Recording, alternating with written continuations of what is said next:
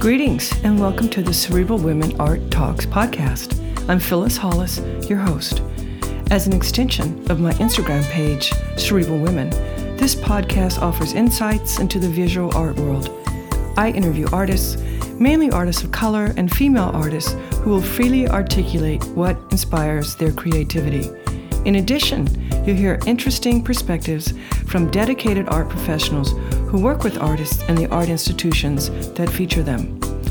I'm confident that collectively, these individuals will indeed stimulate your mind as they do our eyes. Please know these interviews are conducted in my Manhattan apartment, so please forgive the background sounds of city life. Welcome to the Cerebral Women Art Talks podcast. In this episode, I'm pleased to feature painter Anna Benaroya. Anna was born in New York City and raised in New Jersey. She graduated with her MFA in painting and printmaking from the Yale School of Art in 2019. From a queer perspective, Anna's work explores notions of power and desire by exaggerating and distorting the human body, playing with its form and its relationship to other bodies. She draws from the visual languages of comics, caricature, and pop culture, and is influenced by images of bodybuilders, cartoons, gig posters, as well as children's artwork. Her solo show, The Softest Place on Earth, opened in New York City at Ross Kramer Gallery last year, November, and she has an upcoming solo show with Carl Castiel in London, opening April 2021. Welcome to the Cerebral Women Art Talks podcast. It gives me pleasure to feature Anna Benaroya.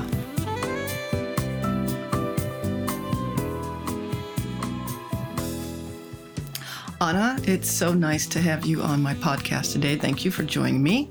Thank you for inviting me. It's nice to speak with you, Phyllis. Thank you. Yeah, I love your work. I picked up, I think it was during the Armory show in March of 2020, and I picked up the copy of Juxtapose, and that's when I became aware of your work, and I love your work. I love edgy, sort of edgy anything. Oh, thank you. I probably shouldn't be admitting that, but anyone who follows my podcast, they probably notice I have a tendency to feature artists that aren't shy to paint or draw the human body. So let's start with you sharing with listeners, when in your life did you discover that you're innately an artist? I'm sure this is many people's answer, but really, since I was a little kid, I was always drawing Teenage Mutant Ninja Turtles, superheroes, athletes from the time I was 2 or 3 onward. And that was my fixation. I feel like my fixation on the body began then because I was looking at these muscular male figures and kind of copying them to learn how to draw. And I never really came across anything else that I wanted to do. And so I felt oh, well, this is something I'm good at, so I should just keep doing it. Were your parents supportive? They were. I was very lucky. I am very lucky to have supportive parents who never really instilled any doubt in my mind. And they supported me going to art school and then going back to grad school. So I'm very lucky in that regard. So at that age, you were young, other than the superheroes, can you think of any artists that influenced you? Once I started looking at books more, I was really into Michelangelo and a lot of the Renaissance artists, really into Greek and Roman sculpture. Again, there's these very larger than life bodies that are, usually muscular. Did you spend a lot of time in museums? I did. My parents took me to museums a lot as a kid, and I didn't appreciate it initially, but I grew to appreciate it later on. And me and my mom would go to the Met. It was our favorite thing to do together, and just walk around for a day and get lunch. And so, I love going to museums. It's one thing I really missed right now. Yeah, that's a nice experience to have as a child. Yeah. Especially there. So when you look back, are any of your memories reflected in your work? I don't think my work is autobiographical per se, but it doesn't depict reality. It's very fantastical, but I would say that it's connected to my emotional experience for sure. So I think it's maybe emotionally autobiographical, whether or not I'm like fully aware at the time how it is that I think can look back on work I make and kind of see some of that stuff in there once some time passes. Mm-hmm. And are there themes that connect your work? I mean, I guess like the fixation on these bodies is the theme has lasted throughout my life so far. I was like really I think I always found it like through my work, like because I was a pretty shy kid.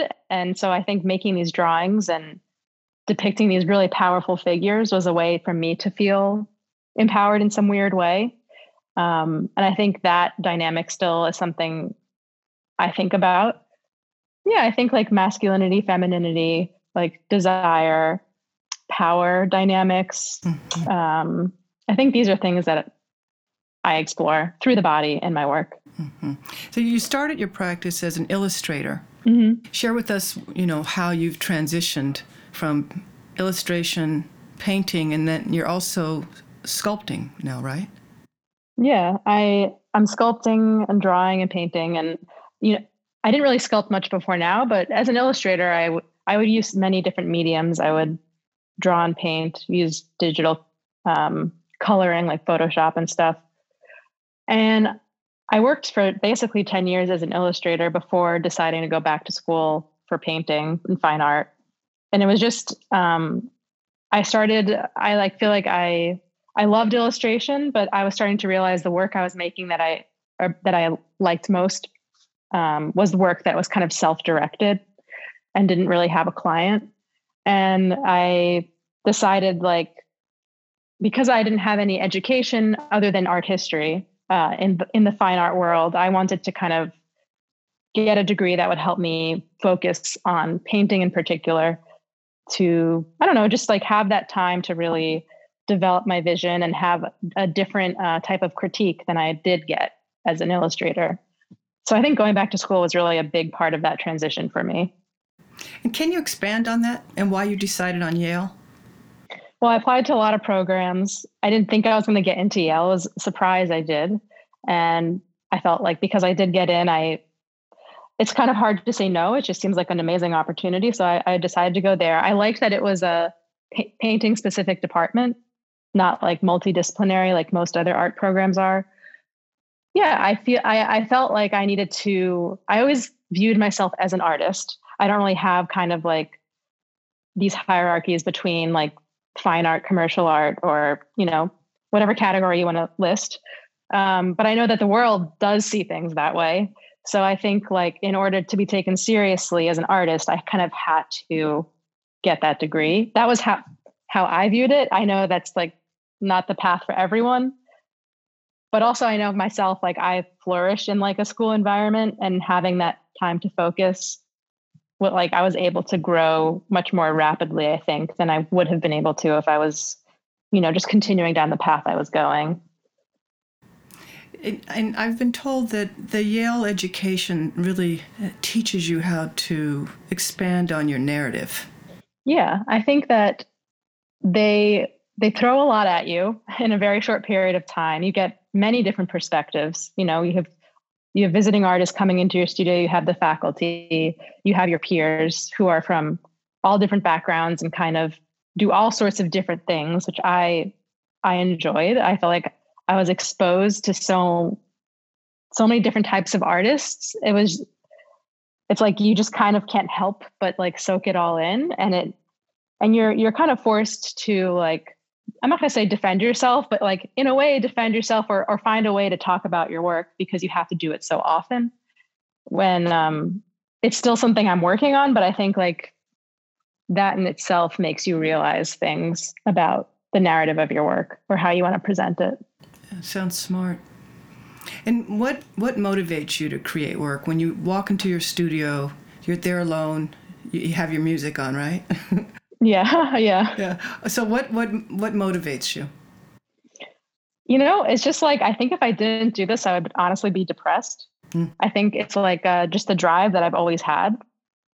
Yeah, I just find like it gives meaning to my life. And hopefully the goal is like, it gives meaning when people look at it, it gives meaning for other people as well. But ultimately it's for me, it's a way of like coping with reality being a human on this planet. And for me, making art is one way of like outputting, I don't know, or processing everything that I think about. And yeah, I always viewed art making in that way as kind of like just a way of understanding our humanity. And if I didn't do it, I don't know what I would do, honestly. That's good you found it. A lot of us don't, you know. So what's your workspace like? Is it sunny? Well, it's sunny. I definitely have windows in my studio. I once had a studio without windows and I didn't like that very much, but it's a relatively small space. It's in an old school building in Jersey City. And I like to decorate my studio, kind of make it very homey. I have rugs on the floor, a lot of like postcards and like little tchotchkes all over. And yeah, I work on the floor a lot. So I like it to be comfortable. And I'm because it's also not the biggest space, and when I'm preparing for a show, sometimes it gets extremely packed and crowded with paintings. So I don't actually get like a lot of space from my paintings in my studio. When you say you work on the floor a lot, what does that mean? Well, like if a painting isn't too large, I usually like start it on the floor. I'll like have it laying on the floor, paint on it to begin it. And I don't know, I think it comes from like, as a kid, I would always draw in my bed. I would have my sketchbook and just lay in bed and draw. And it's just like, to me, like I feel the most comfortable if I'm on the floor when I'm working. Yeah, but if a painting is really big, then obviously it has to be on the wall. There's just no way for me to work on it otherwise. When you're creating work, do you think about who your audience is? Not really. I mean, for me, I think it goes back to what I was saying before, is that me creating this is really like, it's ultimately for myself. And it's an added benefit if other people take joy and appreciate it. But I guess it's never like the audience is never the reason why I make decisions. But if I was thinking of like an ideal audience, then I hope that like recently, like my depictions of women resonate with women in some way, and they find perhaps like a new way of looking at themselves and their bodies or how they move through the world. And perhaps for men looking at my paintings, they, I don't know, question the way that they view women. And, you know, but these things I can't force people to come to those realizations or think about those things when they look at my work. But that would be nice if that was something that happened.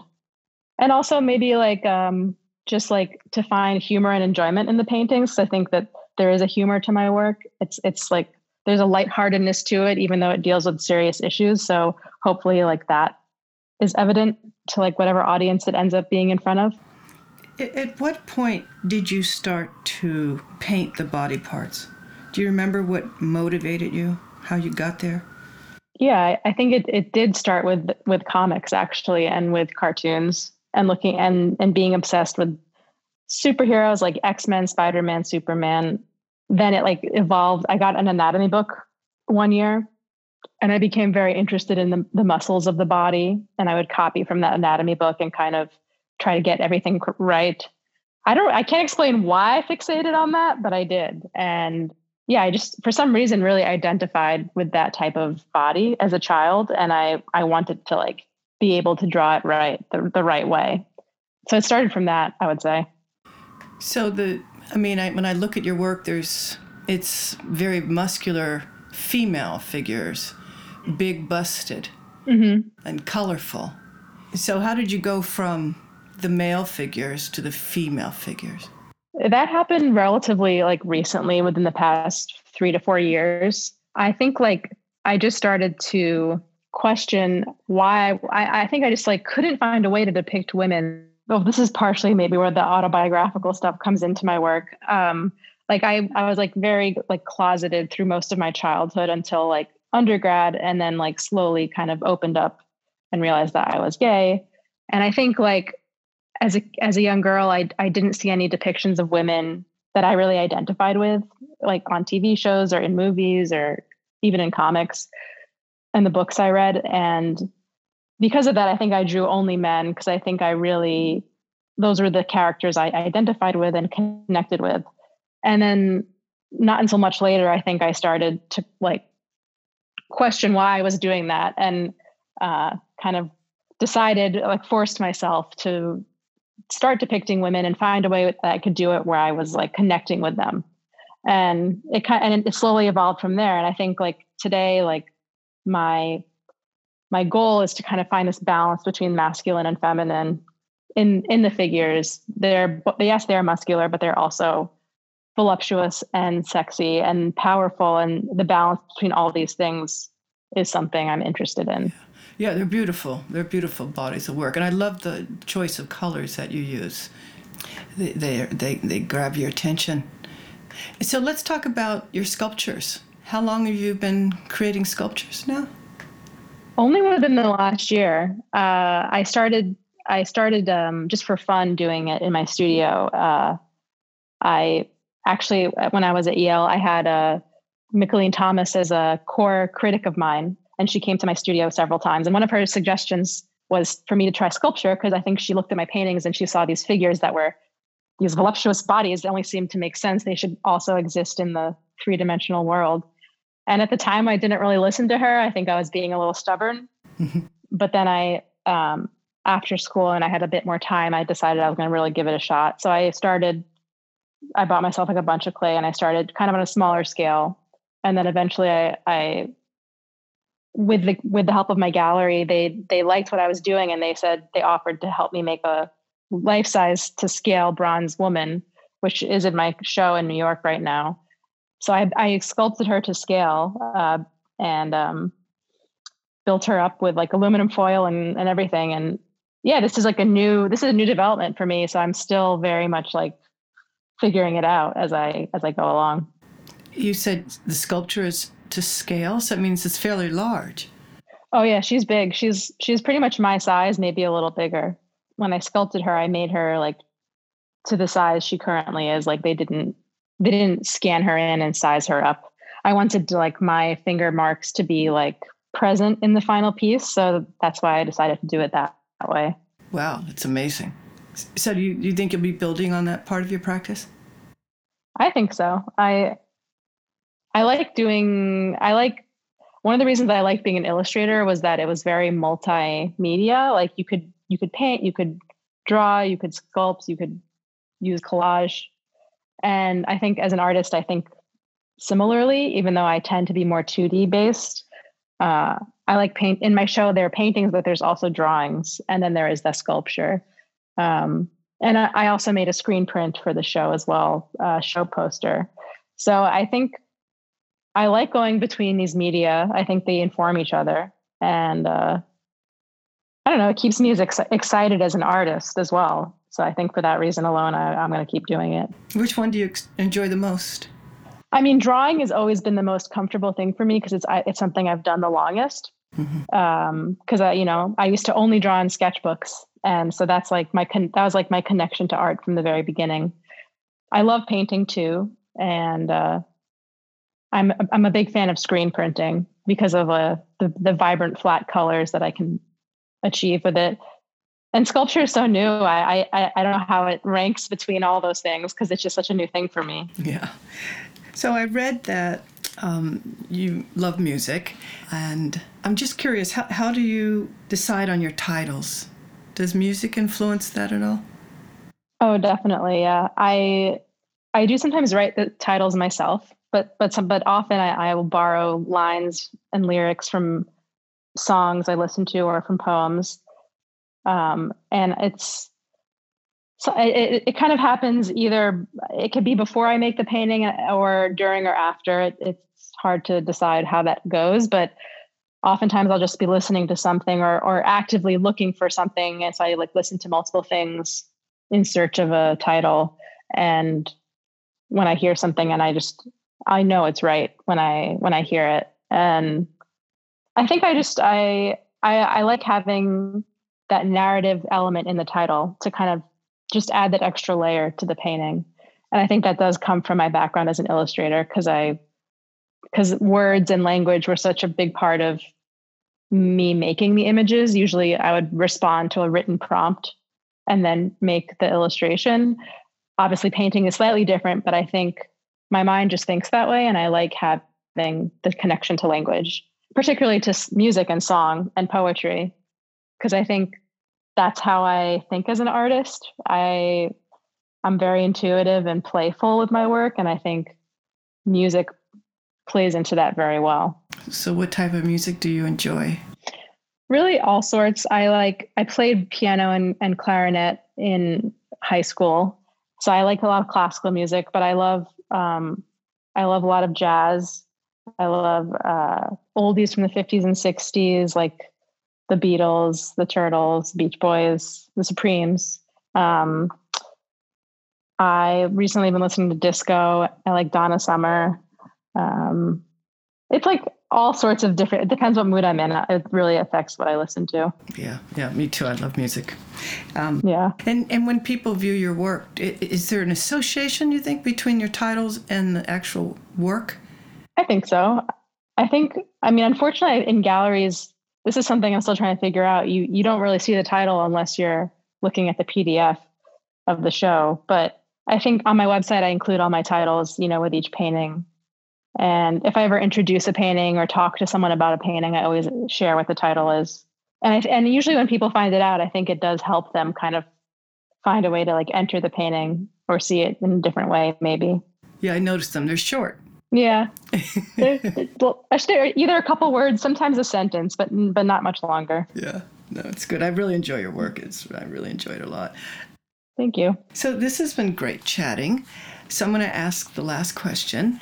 Allows us to get into your head a little bit more. And what do you feel your role is as an artist? I think personally, my role as an artist is to just be as authentically me as I can in my work and in my life, and be as free as possible, and kind of hopefully filter whatever it is in my mind as directly as I can onto the canvases I paint or drawings I make or sculptures I sculpt.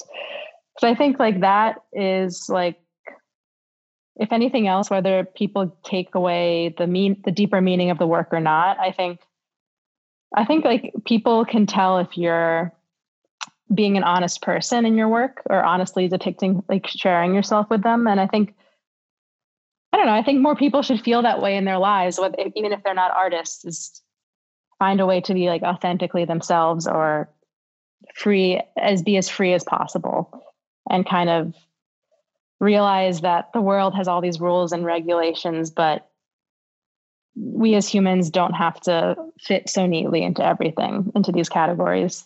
I think the artist, can reimagine our place in the world or how to move through the world. That's a difficult thing, but it's something it's the reason I make work, and it's what I hope people do get from it in some way, whether it's from me as an artist or other artists. I think all artists do this in different ways. Yeah, I think you also convey the importance of doing what makes you happy and feeling free to express yourself. Yeah, definitely. Well, thank you so much, Anna. It's been a pleasure. I'm always appreciative of talking to artists and young minds that just get creative and let it all go. Thank you so much. It's been nice speaking with you. No, thank you, Phyllis. Thank you for wanting to talk to me. It's my pleasure. Thank you for listening to Cerebral Women Art Talks podcast. For additional content, please visit cerebralwomen.com and be sure to follow Cerebral Women on Instagram.